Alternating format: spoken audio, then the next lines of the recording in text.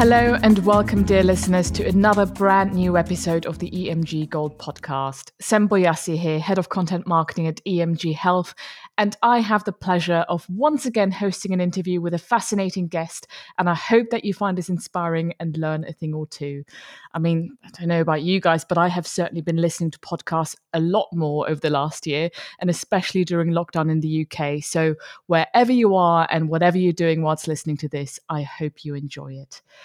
So let me give you a bit of background about the person I have here for you today before we dive into the interview, which is with the one and only Kay Wesley. So Kay, for those of you who don't know, is the chief executive of Kanga Health, a digital agency that helps pharmaceutical and healthcare companies create winning digital marketing strategies and medical communications. Over the course of her career, she has transformed startups into multinational players, taking one .com business to be the number one brand in the UK and launched it in 10 new countries. Kay was also the global digital director for AstraZeneca for 5 years, during which time that organisation became a digital leader in the industry. And she has recently been elected as the UK's first Women's Equality Party councillor in the UK, where she is fulfilling her passion and campaigning for gender equality. Kay, so brilliant to have you here today. Thank you for joining me. How are you doing? Very well, thank you. Thanks for having me. Absolutely. Very, very excited to dive straight in. And there are so many things from that introduction, which I don't think quite did justice on the amount you've achieved, that I want to pick out and dive into more. But to start with, when did you first truly understand the potential of digital, and how did that then influence the direction of your career? Well, I am one of the few people left in the industry, I think, who's actually older than the internet. And I worked on a project way back in 92, 93, when I was a brand director for a financial software company at that time. And we had a new module, which was web-based financial reporting, which was nicknamed Spider-Man, actually. That was the code name for the project. And eventually, when it launched into the market, no one could call it anything else. So we ended up calling the product Spider-Man Financial Services and Financial Delivery, and licensed the brand and everything from Marvel Comics, which was a lot of fun. But the interesting thing for me was the way that this could suddenly bring information and content and insight on a global level to the desks of finance directors worldwide. And I thought, gosh, this is really going to change the world. It was very disruptive in that sphere.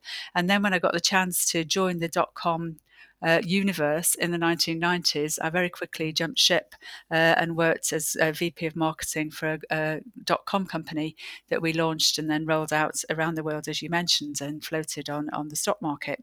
So yeah, I realized very early on the opportunity for digital to really disintermediate, I think, was the trendy word that we used then. The ability for buyers and sellers to connect directly, for recruiters and for employees and employers to connect directly, and for all sorts of other industries and platforms to be accelerated through digital. So that's why I jumped into that world and really had a very interesting ride, as many of us did in the 1990s. So then I very quickly realized that it could have an impact on the corporate world as well. So when I got the chance, having started my career many years before as a biochemist in the pharma industry, when I saw an opening that pharma needed to start transforming for digital, and I got this opportunity, I moved into AstraZeneca, as you mentioned, and worked for their digital team.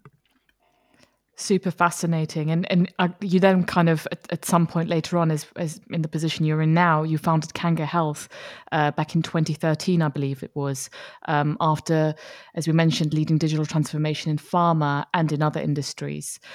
What learnings did you apply to the ethos and objectives of Kanga? Well, I think for me, it's really, really clear what makes a successful team and a successful business and a successful agency. And the first thing for me is people. We're a people business, and people have to be the center of what we do. Happy people in my experience, do great work. They deliver quality outputs for clients.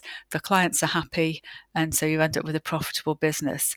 So, and the agency world, a bit like the .com world, can be a very high octane environment, and especially the digital agency world can be very challenging. People tend to work round the clock. They work long hours. The internet is never off, and there's this kind of culture that we're never off. And media agencies generally tend to have that culture as well. In my experience, that doesn't always work well in getting the best out of people. So putting people right at the centre, making sure that people are really enjoying what they do, making sure that everybody's really focused on what we're trying to achieve here. We're not about technology, and we're not about just being uber creative. We do all of those things, but it's really, for me, about getting better outcomes for patients and getting better solutions for healthcare. So I think that focus on people, quality of work, and the ethos is really important to me in my business. And you can kind of tell that. I couldn't help myself, but when I kind of researched you guys a bit more ahead of doing this podcast, I couldn't help but watch your 2020 Christmas video.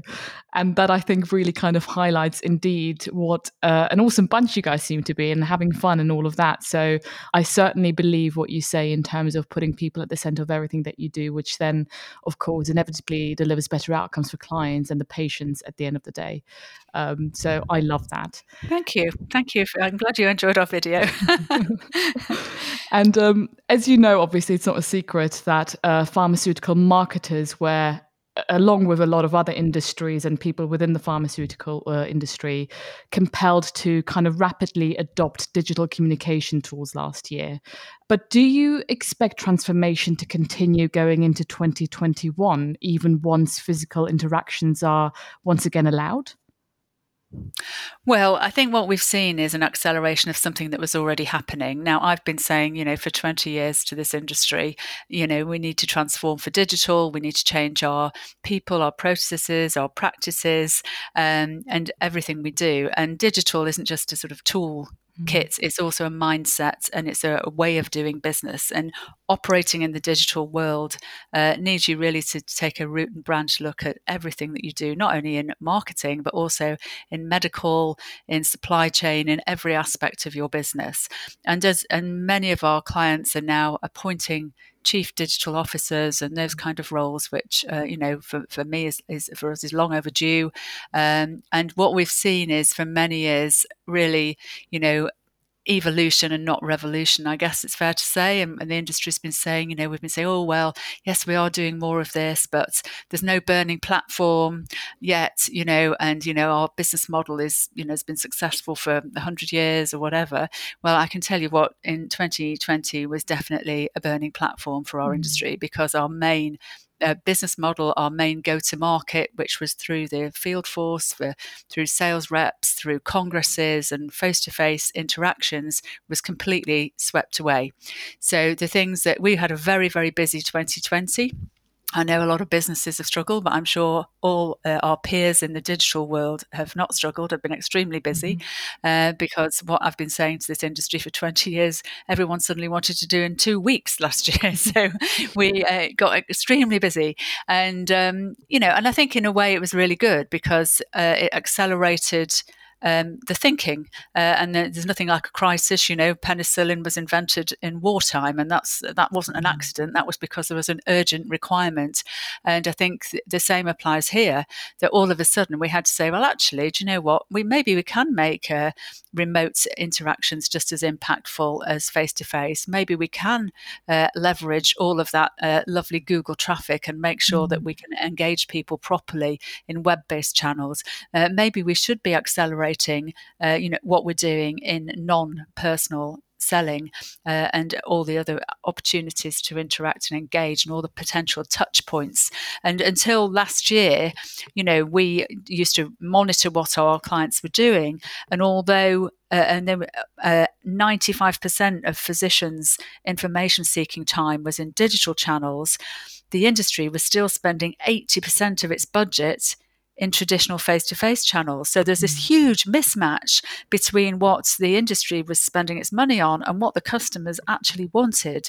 And last year has forced our hand and said, well, actually, do you know what? All of that 80% that we were spending on face-to-face, we can't do any of that now. So we've really got to say, what are our customers doing in all these digital channels? Where are they going and how can we be there? So all of a sudden, that debate and that discussion we've been having over many years became accelerated. And I think it's bred some really good practice. It's bred some fairly dodgy practice as well, as people have tried to. You don't do the same thing in digital channels that you do in face to face. Pushing messages out through more channels. So some of our clients said, "Oh, I'm a bit webinared out. Every day I've got 100 emails inviting me to another webinar." It's not just about really saying, okay, so we can't push it all that way. Let's push it all that way now. You have to start thinking differently. You have to start putting your customer at the center and saying, where are they living their lives and how do we get permission to join them and what value can we add for them? So it's kind of forced our hand. And at Kanga, we do a lot of workshops, and one of the things we do with our is very much co-creation. So we insist on bringing in the doctors, bringing in the patients, working with them to help co-create the solution in a kind of design thinking approach. So, and our clients love it. They really get close to their customers and their patients, and we end up with better solutions that resonate and continue to engage people. So that's been a fantastic way of working. Of course, in 2020, all those face-to-face workshops couldn't be done. And I think even for us, even we used to say, okay, we can do all this remotely, but the patient workshop we really have to do face to face because often patient workshops are a little bit like therapy for the patient and for us. They go right through their journey. They can be quite emotional journeys, and it's challenging and very insightful. And we really thought it would be tough to do those things remotely. And even we've learned new skills and new tools and new web meeting toolkits that can help us we ran a workshop with patients with an ultra rare disease from Australia and Brazil and Europe all at the same time, and that was fascinating. And we probably couldn't have got those people physically in the room because of their own health. So it's taught us that actually we can reach out further and connect with people differently using digital channels. And we think we're pretty digital. Our business runs digitally. My team, we have 10 people in Cheshire, and then we have another 40 odd all over the place, all over the world. And so we work digitally day in, day out. But even we learned some new tricks of the trade to operate digitally. So no, I don't think it's going to go back to what it was before. I think industry has learned a new way of working, and we all have. I also think, the congresses that we very quickly digitized a few congresses for clients last year, and I think that business model is certainly going to change. And I think the congresses who've resisted digital need to now embrace it for years in future. ASCO have always done a good job because they've always had a digital presence as well as a physical one. But I think ASCO, some of the other congresses have really said, oh no, we won't do much online because we want bums on seats. I think they're now realizing, do you know what? You've really got to do both going forward. Super fascinating. And you made a good point there in the end about the congresses, which is something that I'm particularly keen to find out how they're going to be going ahead. Now, obviously, last year they were kind of forced to do it digitally and virtually to a certain extent. But I'm very, very intrigued to see whether or not they will still continue going ahead fully physically in the future, or whether or not some of those learnings that they've adopted from this year will stay. Because yes, as you kind of said, I think often congresses in particular run very traditionally. So that will be super, super interesting. I think there's nothing quite like meeting your colleagues is the face-to-face and being able to have a chat over a coffee or a drink or whatever. I think people do value that. But whether you would have congresses face-to-face less frequently and introduce more frequent contact digitally, that might be interesting.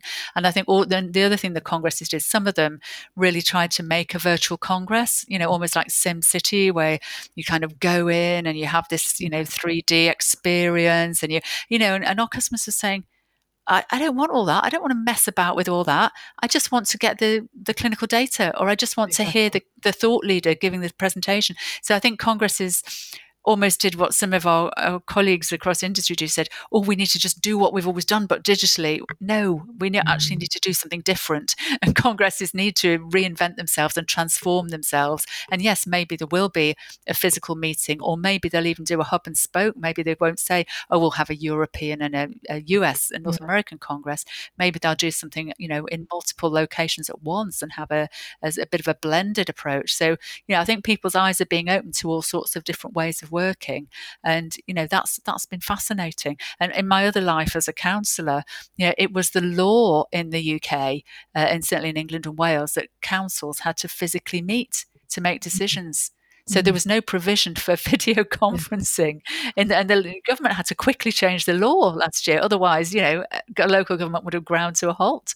And now everybody's watching to say, are they going to change it back? Well, why would they? I mean, that would be just daft. Why shouldn't you be able to have some people joining remotely? It's just the way the world works now. So, I don't think we'll ever go back to where we were. And I suppose that's the silver lining of COVID, because working in a digital way is not only efficient from an environmental point of view. Obviously, I usually fly twice a month. I've not been on a plane for a year. So, and that applies to thousands of people. So obviously it's very, very good for the planet working in this way. It's not zero carbon, by the way, digital working, but it's better than flying around the world. Very good for the planet, but it's also good from an equality perspective, because not everyone can access remote meetings. If you are a single parent with a couple of kids at home, it's quite difficult for you to go off to a congress. It's quite difficult for you to attend a council meeting. If you have a disability or other challenges, or an elderly relative you're responsible for, there are all sorts of ways in which people are excluded that I think digital working can help to bring those people in and include them. Yeah, it'd be very, very interesting to see what happens with congresses going forward. And I guess one of the positives of going into this year as well is the hope that comes with the vaccines, which have now been approved. But there is still work to be done when it comes to engaging the general public with vaccination programs. How do you think pharma can use digital platforms to compliantly educate and encourage the public? Yes, it has been a challenge, hasn't it? The anti-vaxxers, and the anti-vaxxers can be very loud and prominent in social media. And we all know the problems that fake news in social media have caused in recent years in the world at large. And I think, colleagues at Pfizer and AstraZeneca and other companies obviously have this challenge and know they have this challenge. One of the biggest challenges they see is the public debate about vaccines in terms of getting the uptake where it needs to be to create the immunity across the population that we need. So I think happily, I think everyone has been so desperate to get out of this situation that actually from my own observation, the pro-vaccine voices have been very loud and clear so far in the UK, at any rate, in the public places and in social media. There have been those voices, as you would expect, those voices with pseudoscience coming up with all sorts of reasons why vaccines are not good for you. And they quite quickly shouted down. This is something I've been monitoring as a person working in healthcare, social media, and as a local government person. I've been looking, to check that things are staying on track. And so far, I haven't seen a huge challenge, but obviously those people will be there, and it's really important that industry has the right messages going out there, that is very much seen to be led by healthcare systems. And I think the NHS is doing a brilliant job in the UK and other health systems around the world, indeed the WHO as well. So I think it's really important that industry works together. And we've often talked about industry working together on patient campaigns. And I think this is one campaign where industry could certainly work together and almost run a public information campaign in social media, maybe pool its resources, because it's not one company versus another company. We're all in this together. So maybe it could pool its resources and just produce a public information campaign that will help people see, if we don't have the vaccine, life will be like this. Once everyone's had the vaccine, life will be like that, and actually selling the positive aspects of having the vaccine and everybody having it. I think the current cohort that we're going through now with the more elderly people and clinically extremely vulnerable people, the first sort of cohorts that are getting the vaccine, if you like, are less of a problem. I think they're demographically more likely to do perhaps what the doctor says, as we know from our own research. But I think there will be cohorts further down in perhaps in the lower priority groups who will start to be having this debate. And I think industry and the health system needs to be ready. We'd be very happy to run a campaign for our across industry to help support that at Kanga as well, because it's something we feel very passionately about, as everyone working in healthcare, I guess, would do. You've just articulated that brilliantly, and absolutely, it will be so interesting to see as we move on to the rest of the population and the remaining cohorts to see what the responses are and the uptake to a certain extent. And as you kind of said there as well, seeing the industry join forces as they've kind of done brilliantly already in so many ways over the last year. It would be such a great thing to do, I guess, to further enhance public awareness and education overall. So I guess stepping away from pharma, one of the things that I wanted to talk about is how passionate you are. And I guess you're a passionate advocate overall for gender equality, as we mentioned as well in your introduction. What are your key priorities in your role as the Equality Party Councillor for the coming year? Right. Quite a lot of things have come out as a result of the pandemic. I mean, people have talked about this pandemic being a great leveller.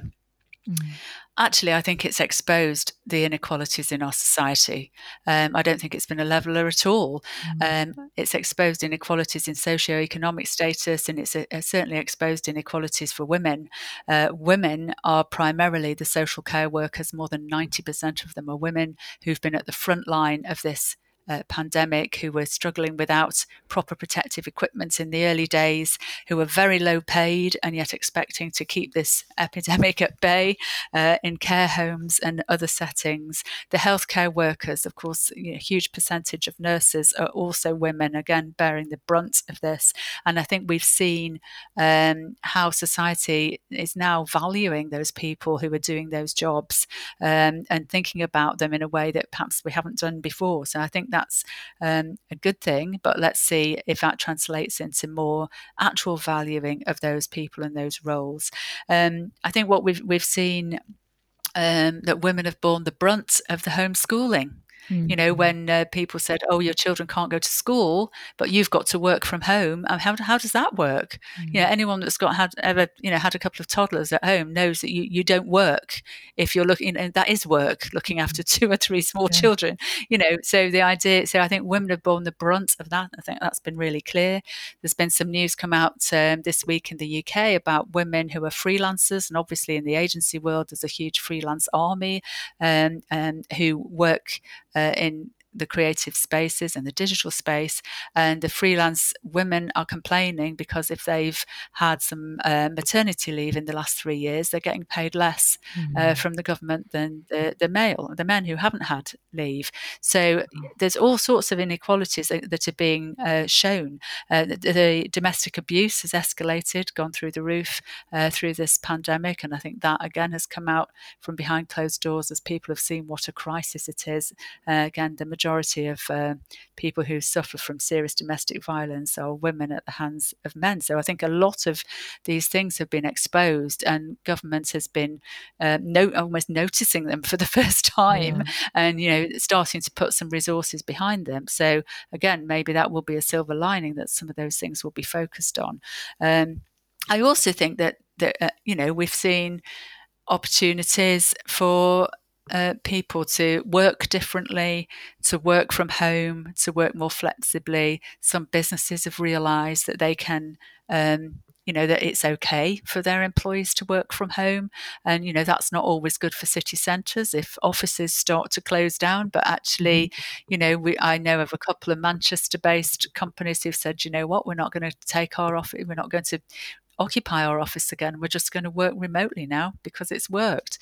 And, that can work extremely well for people who want a more flexible working life and a better work-life balance. So I think it has definitely changed the landscape. And I think the priorities as a counsellor are to keep the momentum going. There's a number of initiatives we've got going locally here around domestic abuse services and supporting childcare services and so on. And I think those things are going to receive hopefully more attention and more funding, therefore, as a result of some of the inadequacies that have been exposed by this pandemic. So those are the sorts of things that I'll certainly be working on for the next 12 months. I love you. I said I love you. You love me. Thank you. I was going to say I love that, but I also love you for doing that. But as you were kind of talking, I couldn't help but have a smile on my face, because the role that you're playing as the Equality Party counsellor is so important. And I'm certainly looking forward to seeing the impact that you make in that role. And yeah, hopefully generally hearing about those kinds of things a lot more, because you're right. I think inequality has certainly been highlighted a lot more over the last year. I would agree with you on that. But yeah, I love you and I love what you're doing. So thank you for that. Well, thank you. I also do try to model it as a business owner. Obviously, it's really important as a business owner to role model these things. If we want businesses to treat employees better and to bring in more equality. So as an example, in the last year I can't remember when it got really tough and everyone ended up homeschooling in the first lockdown, I wrote to all my clients and I said, look, folks, you're going to have to give us a break here. We've got people with children, we've got people with elderly parents, we've got people with responsibilities.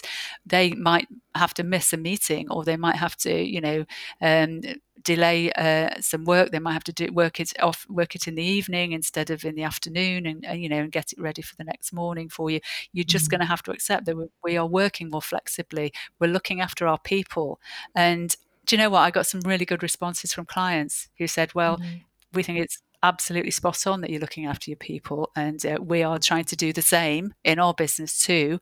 So, hats off to you. That's the right thing to do, rather than expecting, people to take the brunt of the problem as individuals. I think it's really important that business owners and business leaders role model that good practice and try and make sure people know that flexible working is a reality. It's not just something on a sort of website. It's actually something that we really do, and it means we get more loyalty and better work from people. Absolutely. Brilliant. Absolutely love that. And my final question for you is that alongside your hectic work schedule, you also find time to play a vibrant role in your local community. Can you tell us a bit more about that, and how important has the role of community been in the UK in particular during the COVID-19 efforts? Yeah, it's been so important. I would say locally here in the town where I live, where I'm a counsellor, we've absolutely been blown away by the volunteers that we've got and the number of people who want to step up and support their neighbours and help out. We've had people start up food hubs and make sure that nobody's going hungry. We've had people who are just willing to offer support to someone who's on their own. We have quite an elderly population in this part of the country in East Cheshire, so we do have a lot of people who might have been quite isolated. So we have an army of people who are willing to, go and get your shopping for you, or your prescriptions, or just have a friendly phone call. And in the run up to Christmas, we took a decision as a community. So I'm on a group of community leaders from all sorts of different walks of life, so people who run the U3A and people who run the churches and various charities and all sorts of other things. And just before Christmas, we applied for some funding, and in fact, Kanga actually also dobbed in some funding, and we put together like a Christmas present for everybody that was isolated and living alone in Congleton in our town, so that it wasn't for people who were poor and didn't have anything. It was purely just to say we care about you. So it had, Christmas cake and a bottle of wine and various other things, and we just gave them a gift. And that's in addition to all the sort of food hub and the hardship work that we were doing. We just thought, we just want to make Christmas less lonely for people. So we all got together and did that, which was fantastic, and had so much lovely feedback from that. Because I think often that's not the sort of thing that national government can really do.